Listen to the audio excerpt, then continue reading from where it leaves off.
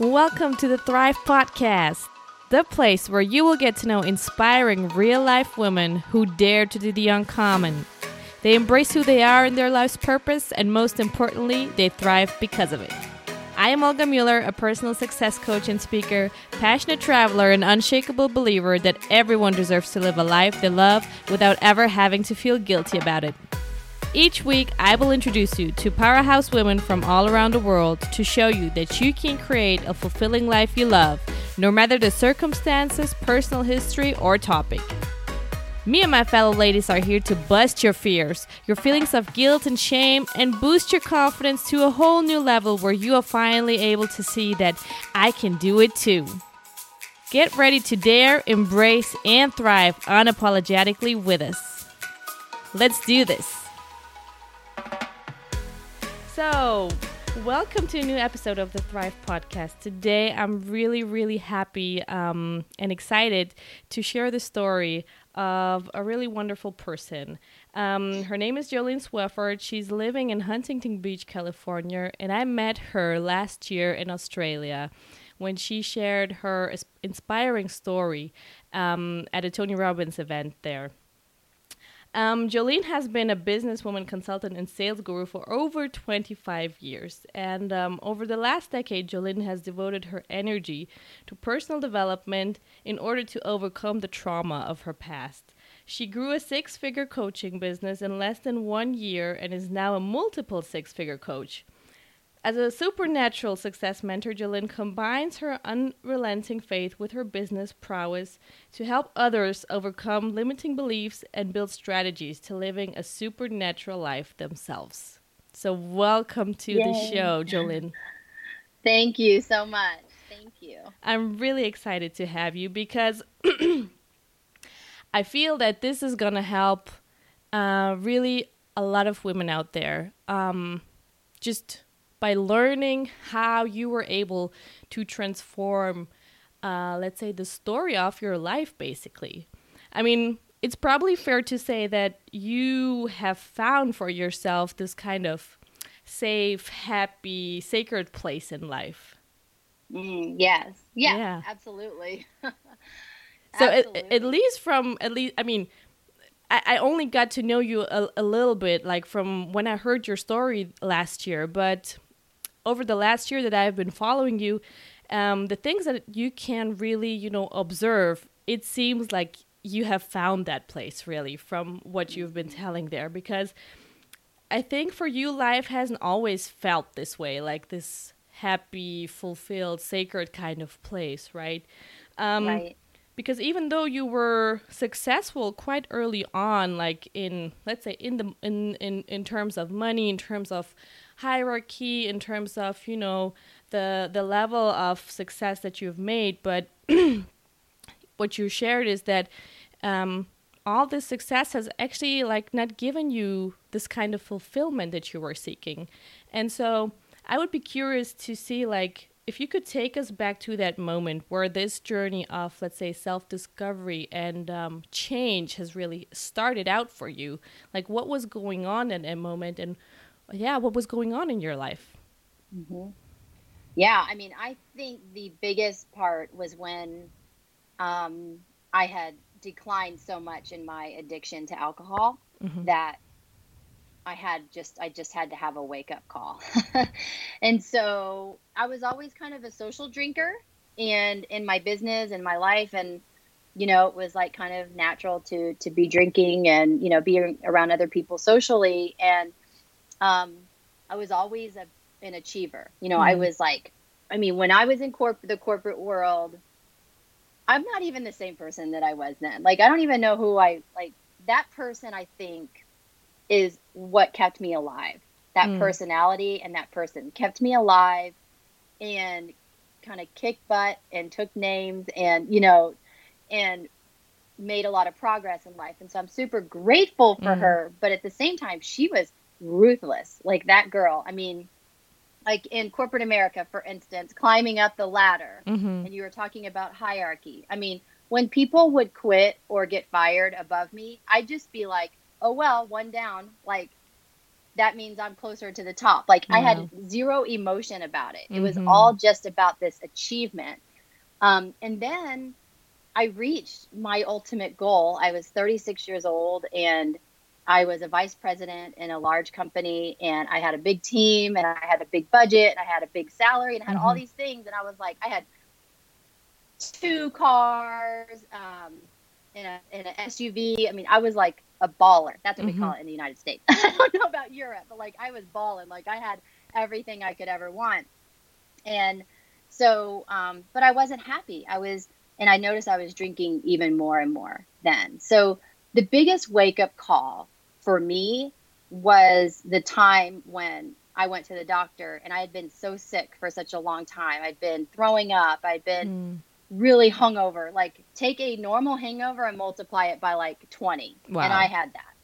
And I was still going through my work day and I was still performing. I was still number one in sales in my company, Wow. um, globally. But I was sick. I was just dying inside. And I went to the doctor and she was like, your liver is failing. And I was like, oh, I thought I had like a stomach, like a, I don't know, some kind of bacterial infection or It's something, you it's know? just the flu. Yeah, Wow. I thought I was so sick. And she goes, oh no, your liver is failing. Um, and she said, you need to quit drinking today or you're going to be dead in 5 years. If you're lucky, 5 years, you'll live 5 years more. And I was like, what? And so it was in that moment of decision, Mm-hmm. you know, and you and I both follow Tony Robbins, and he says that it's in the moments of decision that shape your destiny. Yeah. And it was in that moment I could have said, no, I'm going to keep drinking and I'll figure it out, Mm-hmm. which a lot of people do. I mean, a lot of people do that. But in that moment, I decided that other people were more important than me. And that was like the first time, like, honestly, I have to be honest with your Mm-hmm. audience. That was like the first time that I acknowledged really that other people around me, I stepped out of myself and imagined me not being here Mm. and the impact that would make on other people. And so that moment I quit, I decided to stop drinking. And that's really where the journey started. And that was just 5 years ago. And were you Intellectually, Yeah, were you I'm sorry. actually aware, like, were you really aware of your problem and you just tried to Oh, ignore yeah. it? Or was that like coming to the doctor, was that like it's somehow like a new shocking news? Something like, what? What are you talking about? Or like you Oh, already had no. it, like, you knew what I was knew. going on? I knew. And um, yeah, I knew. I was drinking an entire bottle, a 750 milliliter bottle of vodka a day. So, and I'm 120 pounds on a heavy side. So Yeah. that's a lot of liquor to be putting through my veins, day in and day out. And I'd probably been drinking like that for 4 years Mm-hmm. and fully functioning. And so, Wow. yeah, I mean, I knew. I just needed someone to tell me, I think. I just couldn't make that decision 100% myself. Like, I'm so glad I had this medical Mm-hmm. diagnosis. I still have the lab reports. They're in my desk right now. I found them cleaning my drawer out of my first lab test and then Mm-hmm. after I quit lab test of my liver. And so now my liver is 100%. It's like Awesome. healthy as a newborn baby. So I'm really grateful for that. That's amazing. So what do you think like really brought you to this dark place? That like you followed what you basically thought would make you happy, right? That like the big dream, the big goal that sometimes, or probably most of us always hear, like, graduate, get a good job, and then Hmm. become the manager or something like that. So you were following that, but like, what do you think Yeah. has really brought you to that place where you basically, where you could even like operate, like you said, 4 years, putting like this, let's say, a toxic substance into your body every day? Yeah. I think what brought me there was a couple of things. One, I was a pleaser. Like I wanted to please other people and it seemed like I was never enough. I could never do enough to please my mother, my father, my sister. my family, my own self. Like I could never please my expectations. So I think I set my expectations so high, and I perceived, which is a key word, because my mom never put these high expectations on me. If you go talk to my sweet 72-year-old mom right now, she'd be like, I never did that, but it was my perception. And I created this story that said everybody expects me to be this person. I invented it. And then I invented this person to take care of that story, to be the lead character, to be the protagonist of the story, to save the day. And it ended up just being, I think, I never really addressed that. I never really found who I was, and I was pretending to be somebody else. That's why, like, I can totally relate to people who have differing, feelings on their sexuality, or, or maybe people who just have different multiple personalities. Like, it's just, you're just trying to be somebody you're not, can be really, really painful. And that's all I was doing. I was trying to be somebody I really wasn't. And alcohol created this extra alter ego that protected even that other personality. So I was just layering on these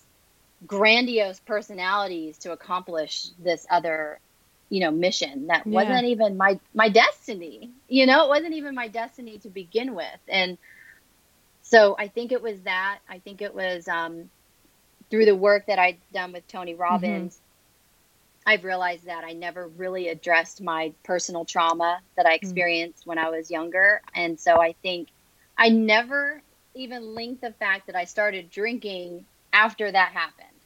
So I don't know, like, for your listeners. And so this is a little bit of a, what do you call it? Like, if you're sensitive to these things, but, when I was 14, I was gang raped at a high school party, and I was just barely a freshman, and I was enticed to this party, and I thought I was super cool. Like, it was the cool kids party. Right. And so I went to that party, and then I ended up clearly being drugged somehow. And then that happened to me. And so, but I never really linked that that's actually when I started drinking. And I thought it was normal to drink when you're 14.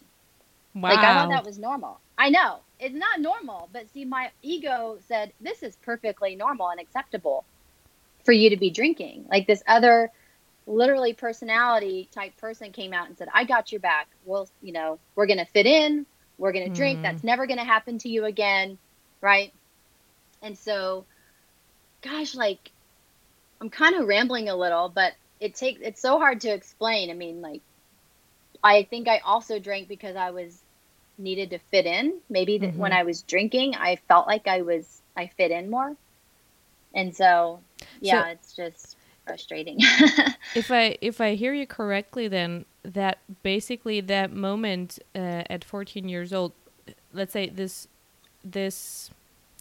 I don't want to call it a habit, but let's say this vehicle rather of alcohol came into your life, and it somehow pulled through then all the way through your corporate career life.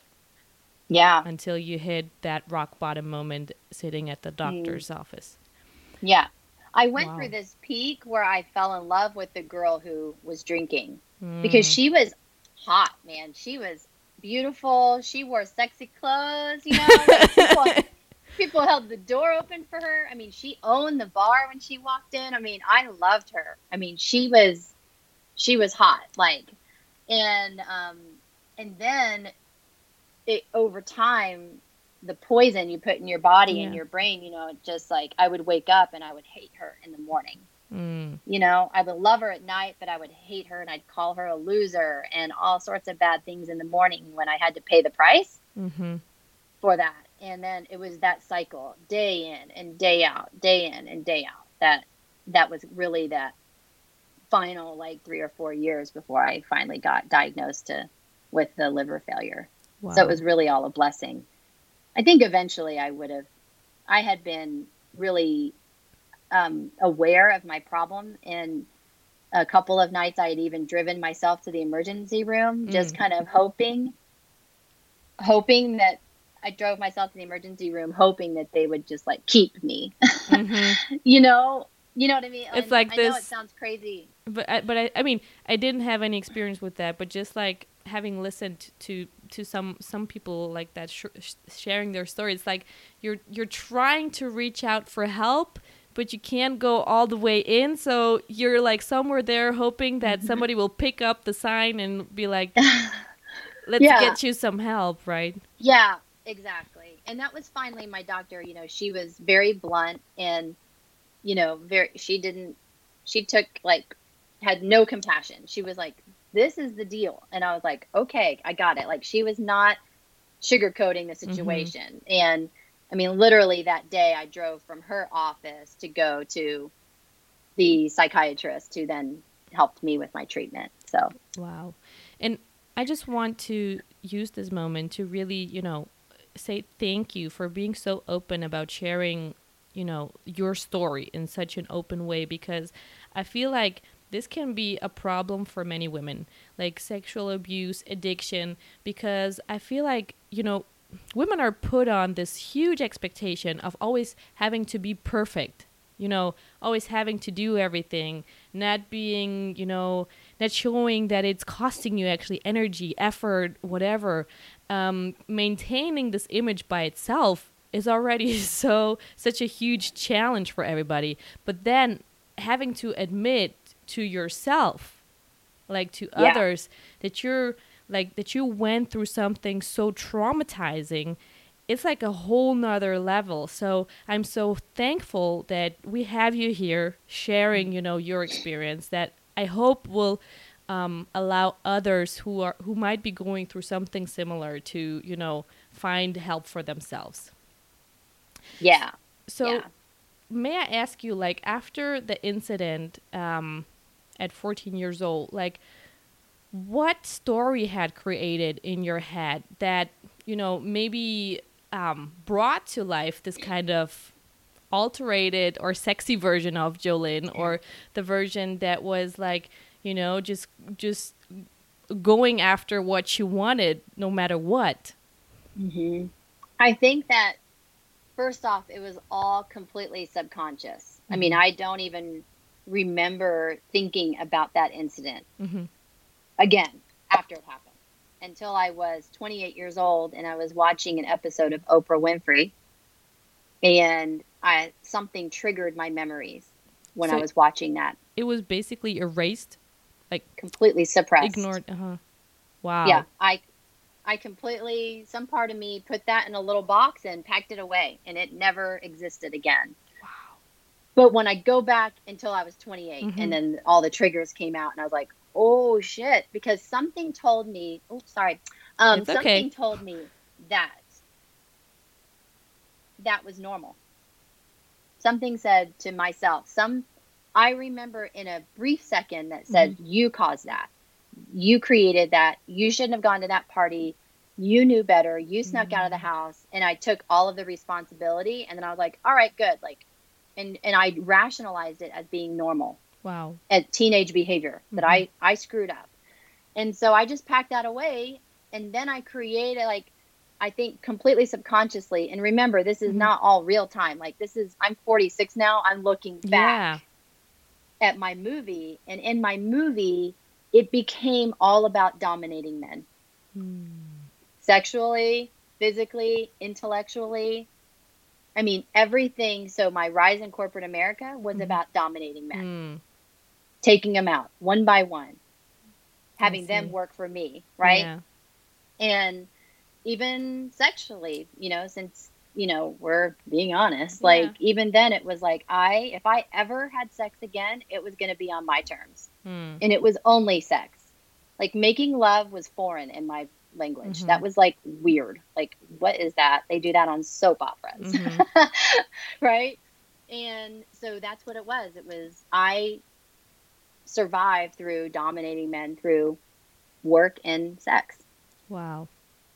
Yeah. I mean, it was, and I think at some point I ran out of, the alcohol was my Mm-hmm. fuel to make Mm-hmm. that happen. And then when it all came together, I was like, I can't do this anymore. Like I just physically, emotionally, I was Yeah. tired of it. Yeah, I imagine like to maintain such an energy of like of because here's the thing, like wanting to dominate, whether in your case it's men or maybe for somebody else, you know, it's something else you want to dominate in, but it's such a masculine energy, and for a Hmm. female to maintain this level of somehow somewhat aggression, dominance, it takes up a lot of energy. Like it is not so Uh, easy to maintain this. It needs a lot of fuel. And so like when you say yes. like alcohol has actually started to support you in that, it like it somehow makes sense, even though like it may sound Mm. like very um yeah, like Yeah. difficult to process, but like it makes total sense. Yeah, and this is not scientific, right? This is, I'm doing work beyond what my psychiatrists and psychologists Yeah. could have ever done, you know, because when you get to in a time where you can step out of your movie Mm-hmm.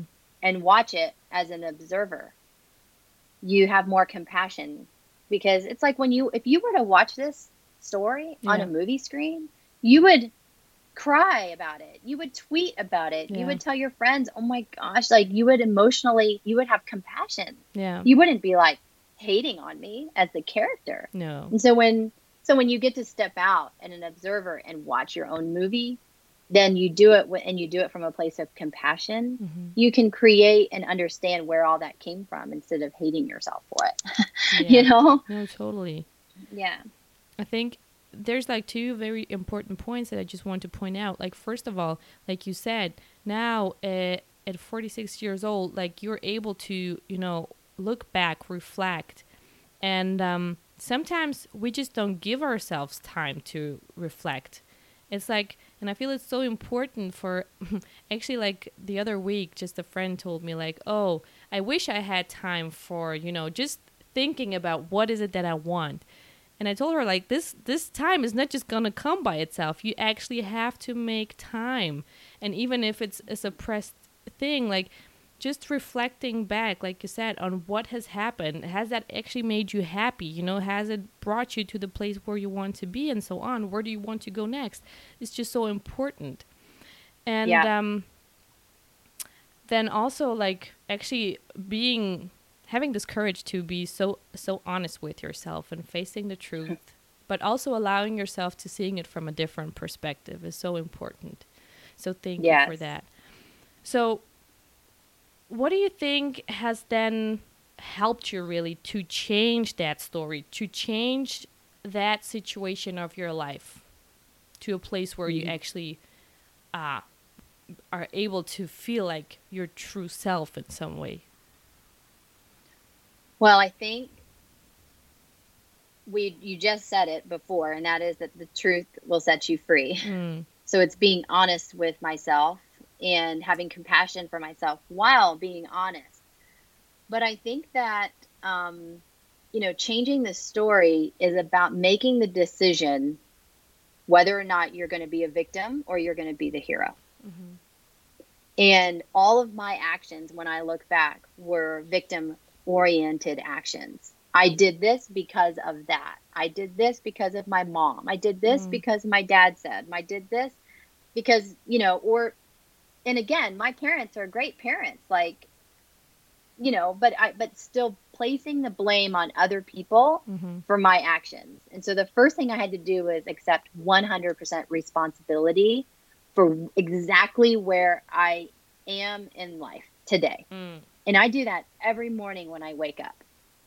Every morning, my business and my personal, I do that. And so, um, and real quick, one really cool Mm-hmm. exercise that your listeners can experiment with is do this thing, what I call soul writing. And you just Mm-hmm. write from your soul, like all of the things. And when I say soul, I mean like your pen doesn't leave the paper. Mm-hmm. Even if you can't think about what to say next, you just keep writing. I don't know what to say next. Okay, here it comes. Now I'm going to write something, and you just keep writing. Just let all of your thoughts, come out on paper. And I spent one day and I wrote down all of the things that I accepted responsibility for. Like every little thing, like all the way down to stealing a little piece of candy at the grocery store when I was a kid and not putting the 5 cents in the thing. Yeah. Like, you know, like all the things that I felt like I was paying for today, like karma wise. Mm-hmm. Like, I'm so sorry I did this. I'm so sorry I did that. I just said I did this. I accept responsibility. Nobody told me I should have done it. All the time that I fought with my sister and punched her in the stomach, that was not because she was mean to me. That was because I did it. And I just, because I was angry and I couldn't control my emotions and I didn't know how to communicate right. I just kept writing and writing. And it was like 15 pages, front and back. Later, I was like, oh, I'm done. I'm done. I have proclaimed to the universe that I have accepted responsibility and I'm never going back to that moment again. That's all in the past. I can't rewrite that. And I just said, from now on, every day I'm going to say, I'm responsible for my life. I'm responsible for my energy. I'm responsible for my business. I'm responsible for my bank account. I'm responsible for the emotions in my household. Like, how do I treat, you know? And so I started asking myself different questions that were not from a victim standpoint, which would be, oh, what happened today that I can blame somebody else for? Instead, I show up and say, have I been inspiring today? Have I been, you know, have I executed on the things that I said I was going to do? So that's a huge part, that moment of decision of saying, I am no longer going to be a victim to my life, including that 14-year-old BS incident, right? I'm not going to beat myself up for it either. Just, you know, yeah. So what meaning have you given that incident now? Now looking back, now being able to, you know, look at it from a different perspective. Yeah. So I was able to see those guys as teachers of mine. And while I could have learned the lesson a different way, I don't know. I'm pretty stubborn. And nonetheless, I saw the lesson that I learned was that to never strive for acceptance, to just stand in my own self. And what caused that situation was my needing to be accepted, my needing to fit in, and my ego trying to tell me that I needed that to be whole. And so my new meaning is that I'm not meant to fit in. None of us ever are. And so I just learned the hard way. You know, I just had to learn the hard way. And I know I'm not the only one that has made a decision like that just to fit in. So I think that that's the meaning I give it. And I'm grateful for having that lesson. Very grateful. And I am grateful for you mentioning this because, man, there's like so many people always watching, you know, all the stories, the pictures on Instagram. I personally hate it. Like all those always this pretty picture lives, you know, this is not real, but then it like communicates to people like, you know, this is what you have to do. This is who you have to be in order to feel happy, in order to feel achieved, to feel whatever it is you want to feel. So I love that you say, like, I actually don't have to fit in. I love that. Yes. But you know what? I still have to remind myself every day when I get on social media. I mean, it's funny you mentioned that because I was just about to say that I can go back to my original teacher and say, remember what happens when you try to fit in. You're not meant to fit in. You know, and the truth was, if you want to know the real truth, so I'm a strong person of faith. My faith-based interpretation of that story. So whether you believe in God, Allah, Buddha, the universe, I don't really care. But no matter what, the brighter you shine, the more darkness is going to come take you out of circulation. Because when you shine bright and radiant, you're going to make a difference in the world. You're going to change other people's lives. You're going to bring happiness and inspiration and positivity and optimism to other people. And dark energy doesn't want that to happen. Yeah. So that's all it was. It was an indication of just how bright I was shining to send not just one guy to take me down, but 4, you know, and now I'm like, bring it on, like, bring it. So to me, it says you are just a light of the world and you must do everything it takes to continue to shine. And so when I get on social media and my light starts to dim because some other people look like they're doing better than me and I'm not a part of that picture or I'm not part of that crowd, I'm like, no, that's not, if it's dimming your light, it's not good for you. So you either need to shut it off or go follow different people that are more authentic and real. I love that. So, I mean, is there any advice for you have for women who might go through a similar thing, whether it is, you know, sexual abuse or some kind of addiction? Like, is there some advice that you can give them on how to help themselves or how to get help? Like, what would be like one thing that you could really say, like, girl, I know it's hard, but dot. I would say be super careful of not labeling yourself as broken.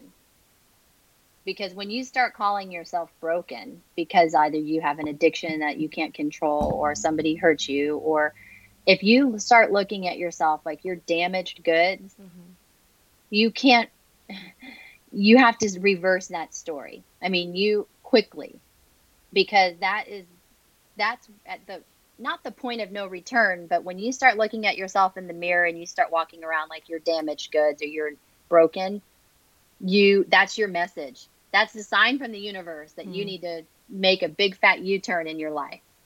And you need to start seeing the meaning behind what's going on in your life. So see people in experiences as teachers. What do you need to learn? Because if you don't start learning the lessons that your teachers are telling you, then more is going to come at you. Right? It's just like if you don't pass the 3rd grade, if you don't learn the lesson, you're going to have to repeat it, right? Over and over. And it's the same thing with life. And so, number one, especially if you suffered any abuse or anything like that, I would say try to figure out what you could have learned with the most compassion. What could you have learned from that, right? And then forgive, like honestly, like, and genuinely try to forgive the people that hurt you, because when you hold on to that, then how can anyone ever forgive you for your mistakes when you're holding this grudge against other people? So and those things will turn into addiction, right? Addiction comes from relying on a substance to create an emotion that you can't generate on your own. That's my own definition. And so if you can learn how to create the emotion that you want to create without the addiction, without the drug, then you won't need the drug anymore. Right? So, but if you keep telling yourself, so I think addiction can happen so when I quit drinking, I went to a psychiatrist and they labeled me with all of these things. They labeled me as bipolar. They labeled me as schizophrenic. They labeled me as having anxiety. They labeled me as having depression and as an insomniac. And they gave me drugs for all 5. Oh my God. And an addict. So 6. So they gave me medication. I took 22 pills a day. You must be kidding me. And I had to have a spreadsheet to tell me when to take what and this much and that much. And over like 6 months, I tapered them down to fewer pills, but still about 2 years later, I was still taking anxiety meds and depression medication. And so then I was like, oh my God, I got to get control of this. Now I've got to get control of yet another addiction. And in that moment, I also decided I am not depressed. I do not have anxiety. This is all just stuff that they tell you. Yeah. It's like, and now it's if you know the power of neuro-linguistic programming and hypnosis and marketing and all of the things you watch on TV, we're being hypnotized to believe we are sick. I know. And this session is like so powerful, like, because I had two cases of people having been labeled with depression, and so like I love that therapists and psychiatrists are wanting to help people, But what really got me upset is that when my friend came to me and she said, that I am ill, like I have an illness, they labeled me that I, like, something is not right with me, like I am depressed, and then, or I'm a depressed person, and I'm like, whatever her name is, I'm like, you are not sick. You're going through maybe a rough time in your life, and there is a reason for it. But instead of giving you Right. medication, and I mean, this is my personal point of view, right? So you can agree or disagree, but for me, like, solving something like this, medication is just another substitute for alcohol. It's not going to solve anything. Right. Right. At some point, you have to confront your problem. And if you're numb from your medication, you can't even go deep enough to find it. Right. Because the way it works on your brain is it literally numbs your brain Yeah. to bypass pain, like emotional pain. And so you can't, if I were still on the level of medications, I don't take any medications now. Zero, Awesome. zip, nothing. And on occasion, I'll get this little feeling, this old little voice that says, oh, you're about to get on an elevator. You have anxiety. You don't like being around a lot of people. You're getting nervous. And I'm like, no. My mind is my bitch. I tell it what to do. Right. And I'm just like, no, I love this elevator. I love being around people. I don't even acknowledge anxiety anymore, because anxiety, all it is fear of the unknown. Yeah. And so I'll look around and go, everything is known to me. As a matter of fact, I'm actually even in a more known space because I'm in an elevator. It's only like 8 by 8, so it's really small. There's 4 people in it. I know exactly who's in it. I know it's going up or down. There's nothing unknown. Yeah. I have this conversation with myself in my head, and then it happens really, really fast. And then boom, I'm out. Like, I don't have that problem anymore. And so while I still think that, sure, in some instances, depression can be a disease for some people, especially with massive, PTSD and whatever. But if you go back to the newness that you were when you were born, and then you trace those footsteps, and before anyone told you anything, before you experienced any trauma, if you lived a fairly decent life until you were 6 and you experienced some level of love, you have hope. If you were left out in the cold, like some of the babies are in Russia, for instance, right? Left out in the cold and with no love for weeks, and it's a godsend that you even survived. That's a whole nother story. We're not talking about that, right? No. We're talking about people who generally had love and acceptance, and that's a whole nother population. We're talking about 70% of the world. Yeah. That's who you and I are talking about. There's a whole nother 30% that we're not even able to discuss intelligently, right? But I think, like, just raising, I just want to raise people's awareness to it. Like, when you go to a doctor and they, like you said, they label you with something and they advise you to take medication for it, just, like, hold still for a moment and really ask yourself if this is really true, if this is the only way, to go about it. That's all I'm saying. Because, like you said, once you have accepted, internalized this label as like a part of you, then it's getting much more difficult to become aware, to change it, and to start this whole process, especially by yourself. Yes. And psychologists and psychiatrists, while I'm extremely grateful for mine, because I didn't have to go into a treatment center, I was able to rehab out of my house, I noticed the time when it wasn't serving me anymore. And I was able to cut that off, right? But if you have a doctor that wants you to keep coming back and keeps prescribing and doesn't continue, to give you new ways to reinvent yourself, then that's a problem. Find a new doctor. So, yeah. So, let's shift gears a little bit here.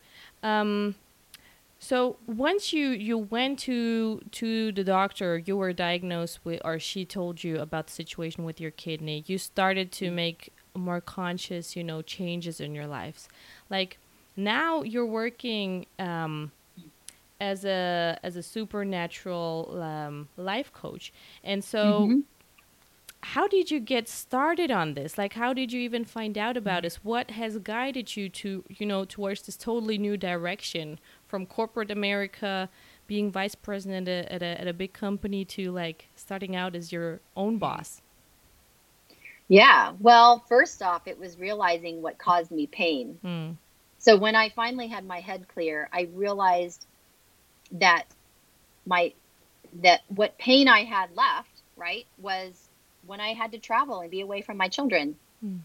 Because I traveled, because to do all this work, I traveled 4 or 5 days a week. Mm-hmm. I've flown over 1,000,000 miles on American Airlines. Wow. Yeah. So I've traveled a lot, and I realized that, caused me pain. And so I was like, I've got to really redesign my life. I need to, kind of take control of this. And so slowly I started doing online courses, and I made my first purchase for like a $597 course. And to me at the time, like my palms were sweating. I was like, I don't even know this guy. Like, I can't believe I'm hitting this button. I mean, that was a lot to not even know what I was going to get. And Yeah. I'm like, my palms are sweating now, remembering the moment. And then making the investment to go to Tony Robbins, like, oh my God, I'm going to fly across the country, and then I'm going to pay for this ticket. And and then so starting to make those initial investments just to learn about what were my options, what is this whole world about, and how can I create a business around that. And so the first thing I did was I stayed within what I knew better than anybody else. And that's why in my bio it says I'm a sales guru, because I know how to sell. And so I didn't try to create something brand new out of the clouds. I didn't try to say I was the personal development expert, because I wasn't yet. But I was the expert at selling, and I knew with confidence I could become a coach in that area. And so I started a sales consulting business. And then through that, I subsidized financially my personal development courses and learning more about myself. And as I uncovered myself and had more and more opportunities to help others, I was like, that's where I'm supposed to be. This is where I'm supposed to be, helping individuals, And so I transitioned my business over to helping individuals. And after I had acquired all of the tools and the training and, everything else that I need. Now, I still wasn't ready. I still went out there and just did it. But I think just staying true to myself and having these honest conversations has been like, that's the best marketing, is just being authentic and being who you are, and people will come to you and trusting in that. So, it's been pretty awesome. It's been a journey. There have been several times where I had to go back to work and get for a real job. And, that taught me different lessons. Like, oh, well, no, for sure, I don't want to be working for another company, but in those times, so, there's always that time where you're like, you get a little nervous and scared about starting your own business, and then you go back to where you're comfortable and you try to do both. And so it's this kind of journey I've been through over the years.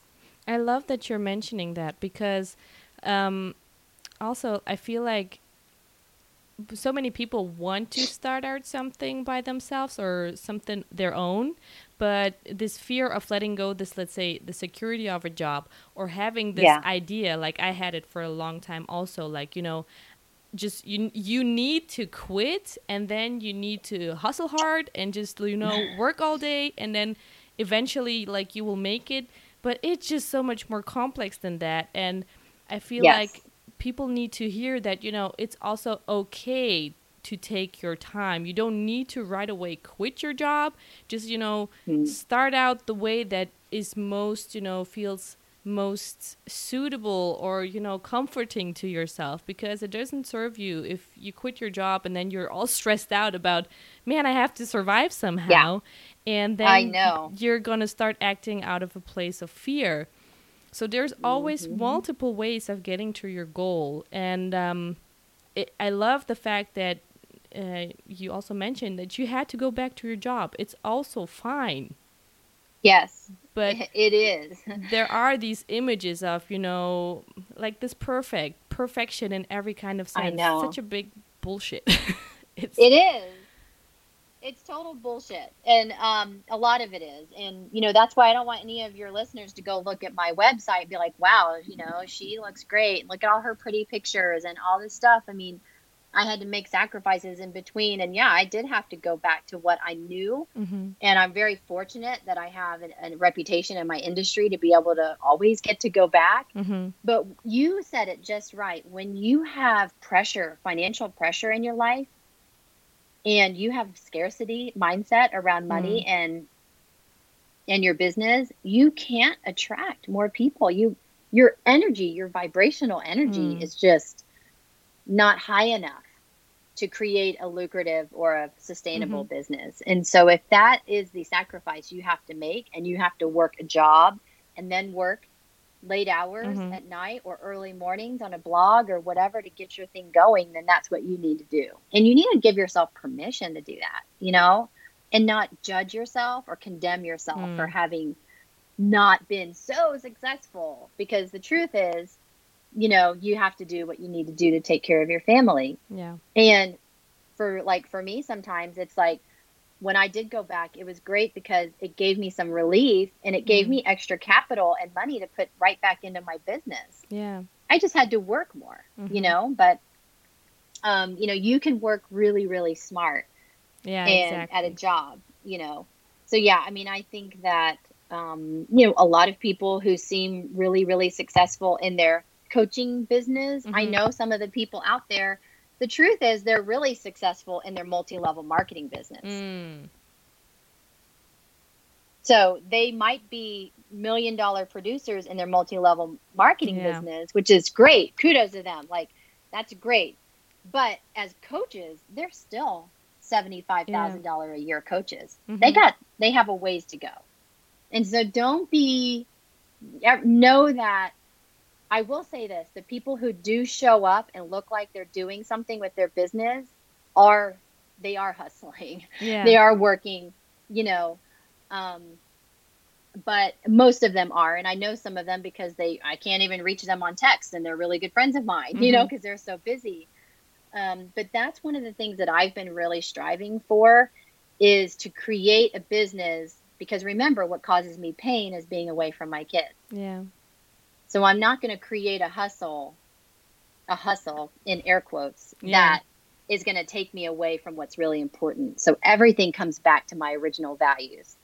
And so money and this and that, will never overcome the main values that I carry with me. So, and I think that's really important. Yeah, I think like having your priorities straight and clear, it's like a great, just like kind of guidance or boundary, like for everything that you want to do. Because like you said, if having XYZ job or business venture or whatever it is, like taking away time from something that matters more to you, then just don't do it.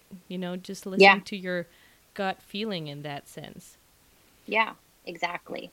So you've took your business, though, like regardless of having to go back to a job or not, but you've scaled your business quite successfully up until today. What are some of the steps you think you took that were the biggest contributor to actually make it successful, especially to the 6-figure level? So number one, there's a lot, but number one is, don't put what you're willing to pay on what other people are willing to pay.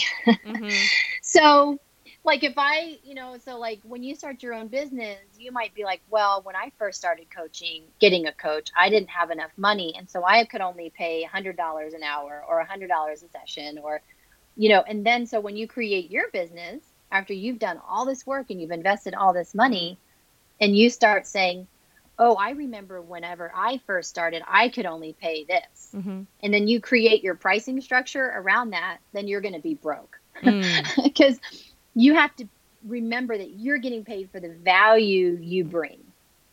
So you have to look at your services and your experience. And so your experience is the value that you bring. And so if you bring an experience to me, Olga, that I have never experienced before, that's valuable. Yeah. It's worth what it means to me, not what it means to you. So that's important. Number two, know what you're worth per hour. So and let that change. So when I first started, I was like, you know what? If I make, and I'll be completely Yeah. transparent, if I make $250 an hour, Mm-hmm. then that's worth it to me. Mm-hmm. And that's worth the sacrifice of being away from my family and this and that and the other. And so I was like, that's my worth per hour. My worth per hour is 10 times that now Mm-hmm. because over time, but it's not just how I price my services, Mm-hmm. it's how do I manage my time?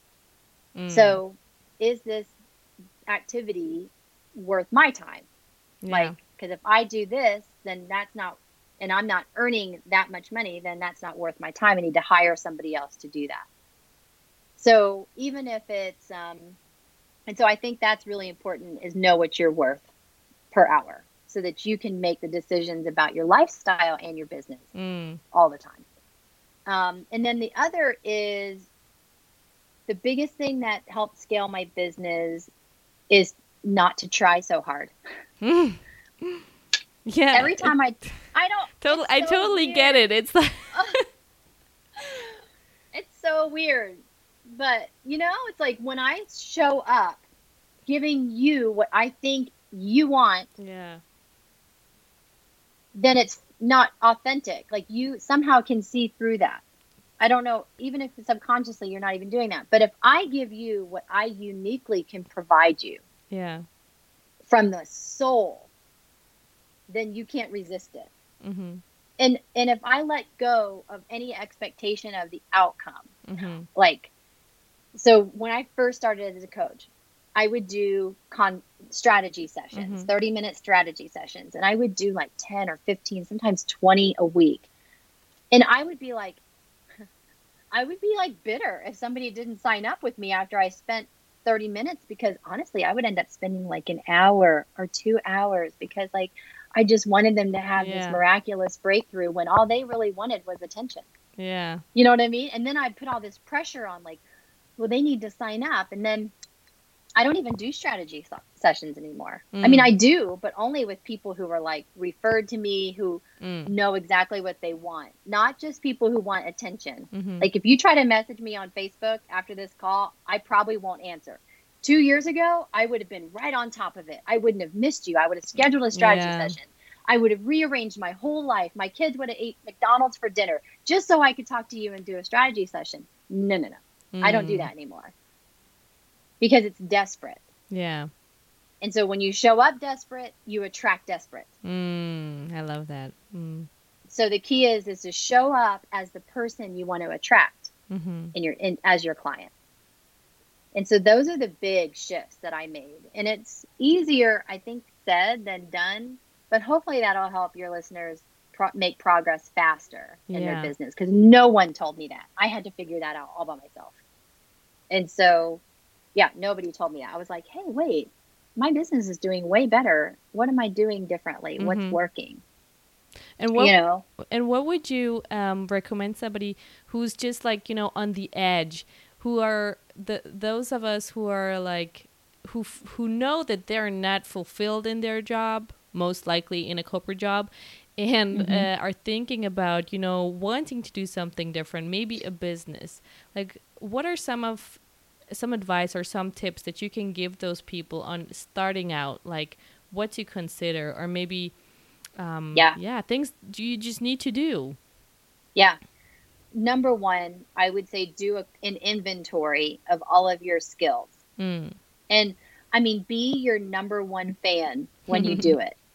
Like be like your mom. Like if your mom described you to her best friends, like in everything. And then so list all of your skills and then do an inventory of all of your experiences in life.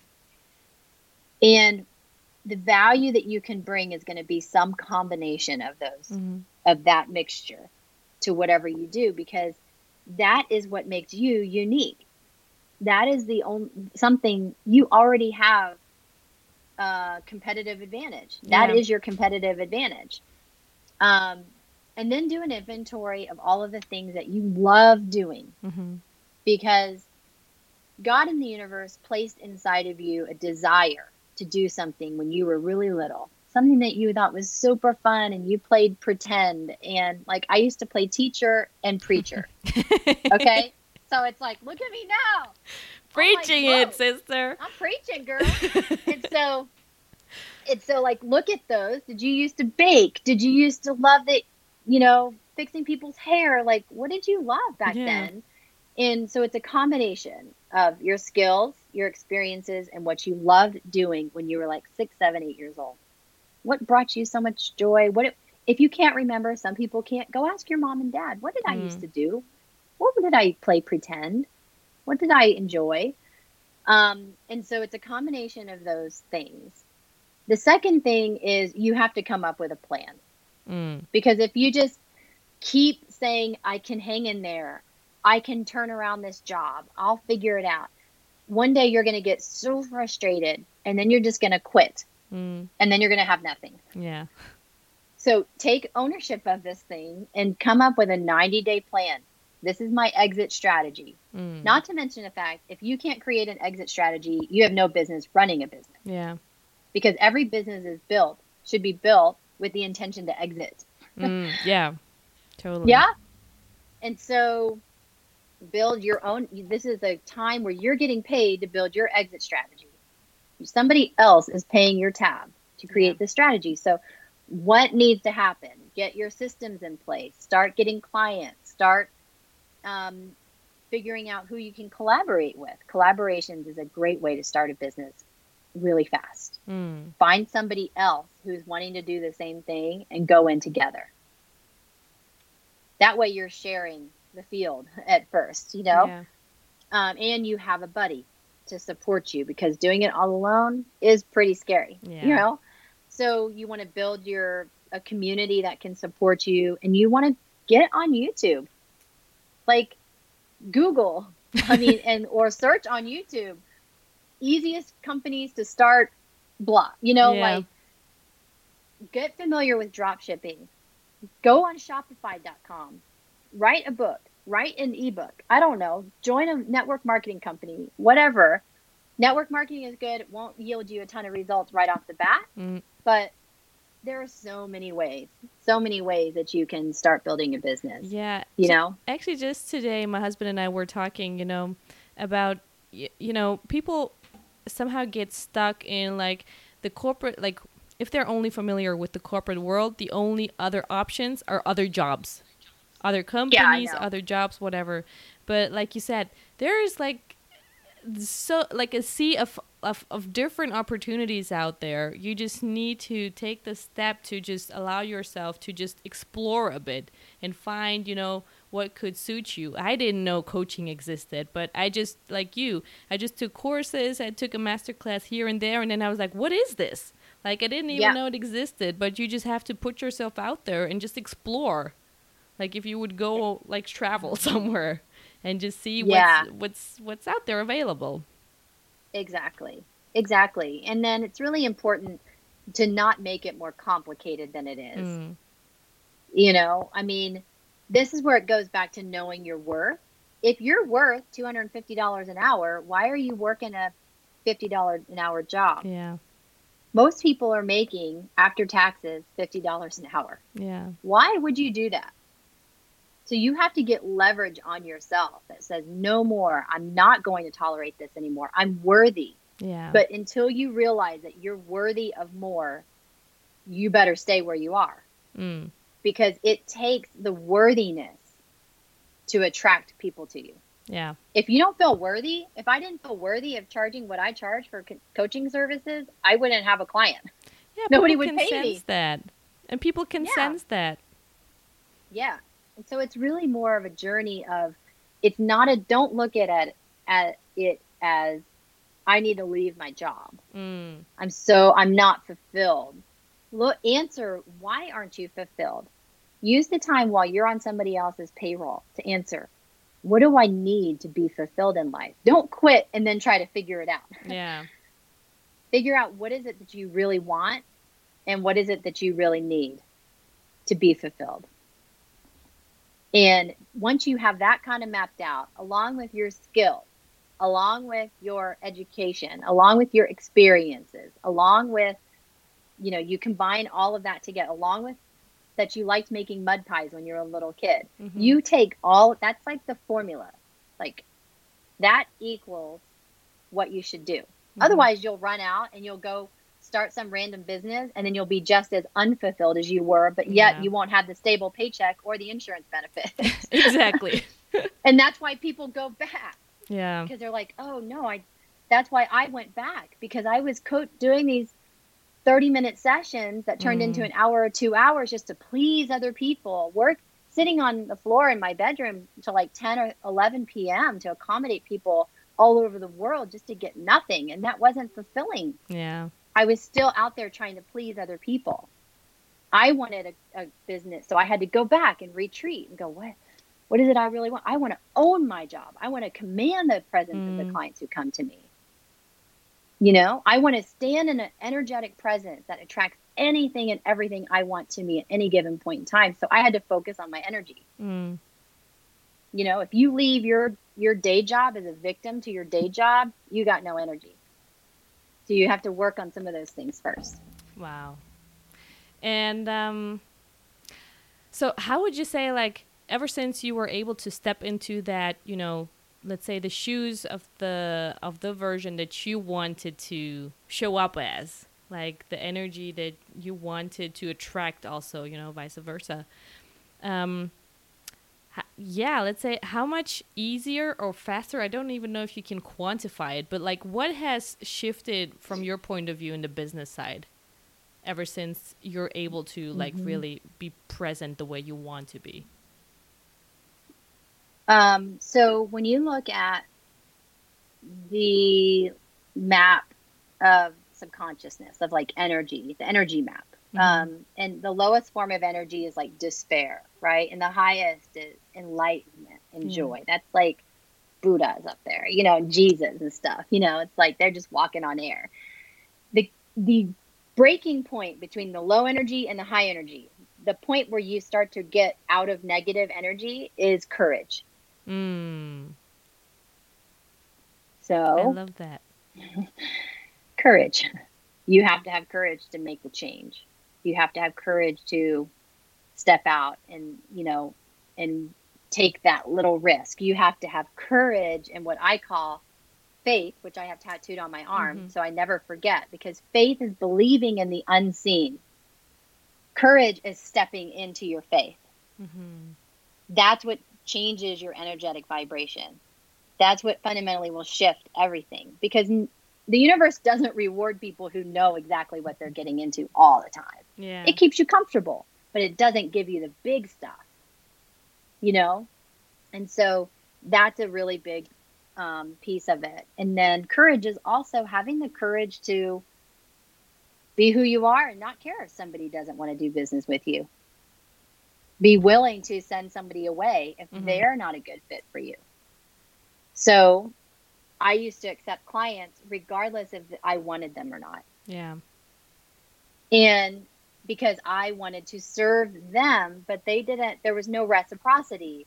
They weren't doing anything back for me. They were just like, taking my energy. Yeah, I know that.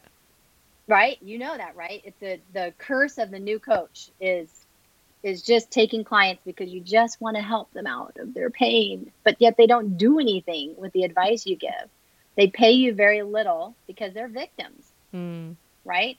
And it's okay. We can help some victims only if they're willing to shift out of that mindset. But courage is having the courage to say, you know what? I really could use that $10,000 in my bank account now, but not with you. Yeah. Because if you don't work around high energy people, then you become the average. You can also become the average of your clients. Yeah. Right? If you're around 50 clients that are low energy, by physics and what the universe says, you will become an average of the people you surround yourself with. So you better amp that up with some high energy mentors or something, And so I see this because I actually coach preachers and pastors. Oh. And I see that, and I don't charge for that because that's my ministry. That's what I do. But they are always dealing with victims people lower energy. And so I coach them I kind of bring them a new force of energy that gets them pumped back up. Because if I don't, then they can't raise money for their church. Yeah. It's the same thing. So, yeah, I think courage is definitely the shifting point. At some point, because courage is linked to your worthiness. And when you believe that you're worthy of a better future, a better destiny, something that is greater above and beyond that you're able to see, and you step into that, that's when things start to happen for you. And that's the tricky part. And I love the word courage so much, because courage in the end really means, listening to your heart, really, because cœur is like from French, hard. And so it's really just going back to your heart and, really like staying true really to who you are. Like you said, the 6-year-old self and the things that you loved back then and all that kind of stuff. It's just like being like really just listening to yourself, to your true self. That's like why I love this word courage so much. Yeah. So to wrap things up, I always like to ask this final question. So if you were able to give your 6-year-old self like 3 nuggets of wisdom, because tomorrow was going to be like your last day, but you could leave that message with her, what are 3 things that you would like to tell her where like this would help her, master life in a way that you would love? I would say first and foremost, never ever dim your light for anybody. Never play small just to make somebody else feel better. Number 2, I would say what you see is not always about you. People's reactions to you sometimes are just because of their own pain, and it has nothing to do with you at all. So I would say that, because I think that can make you change over time. And number 3, I would say, because it took me a while to kind of figure it out, but I would remind her that she has royalty in her blood. As a child of God and a descendant of Jesus, like there is absolutely nothing that she can't do or have as long as she keeps her light shining bright. So those would be the 3 things. So pretty. And so, no, it's just like, I like it because it's just going back to, the purest self. So, oh my God, Jolene, really, I think like you provided so much value. Like you've been really like an open book, and I really appreciate that so much. I hope people who have listened really listened well and got some great things for themselves. Thank you for sharing all your experience and for being such an inspiration and for shining your light so brightly. It was my pleasure. Absolutely. Thank you for the opportunity. Thank you so much for tuning into the Thrive podcast and spending your precious time with us. If you found this episode valuable and think that others could benefit from it too, please share it with your network, friends, and family. I would also be forever grateful if you could go over to iTunes and leave us an honest review about the show. And if you have a comment, question, or topic that you would like to see covered on the show, go to olgamuller.com/Thrive podcast. So see you next week, girl. And until then, don't forget that you were meant to thrive.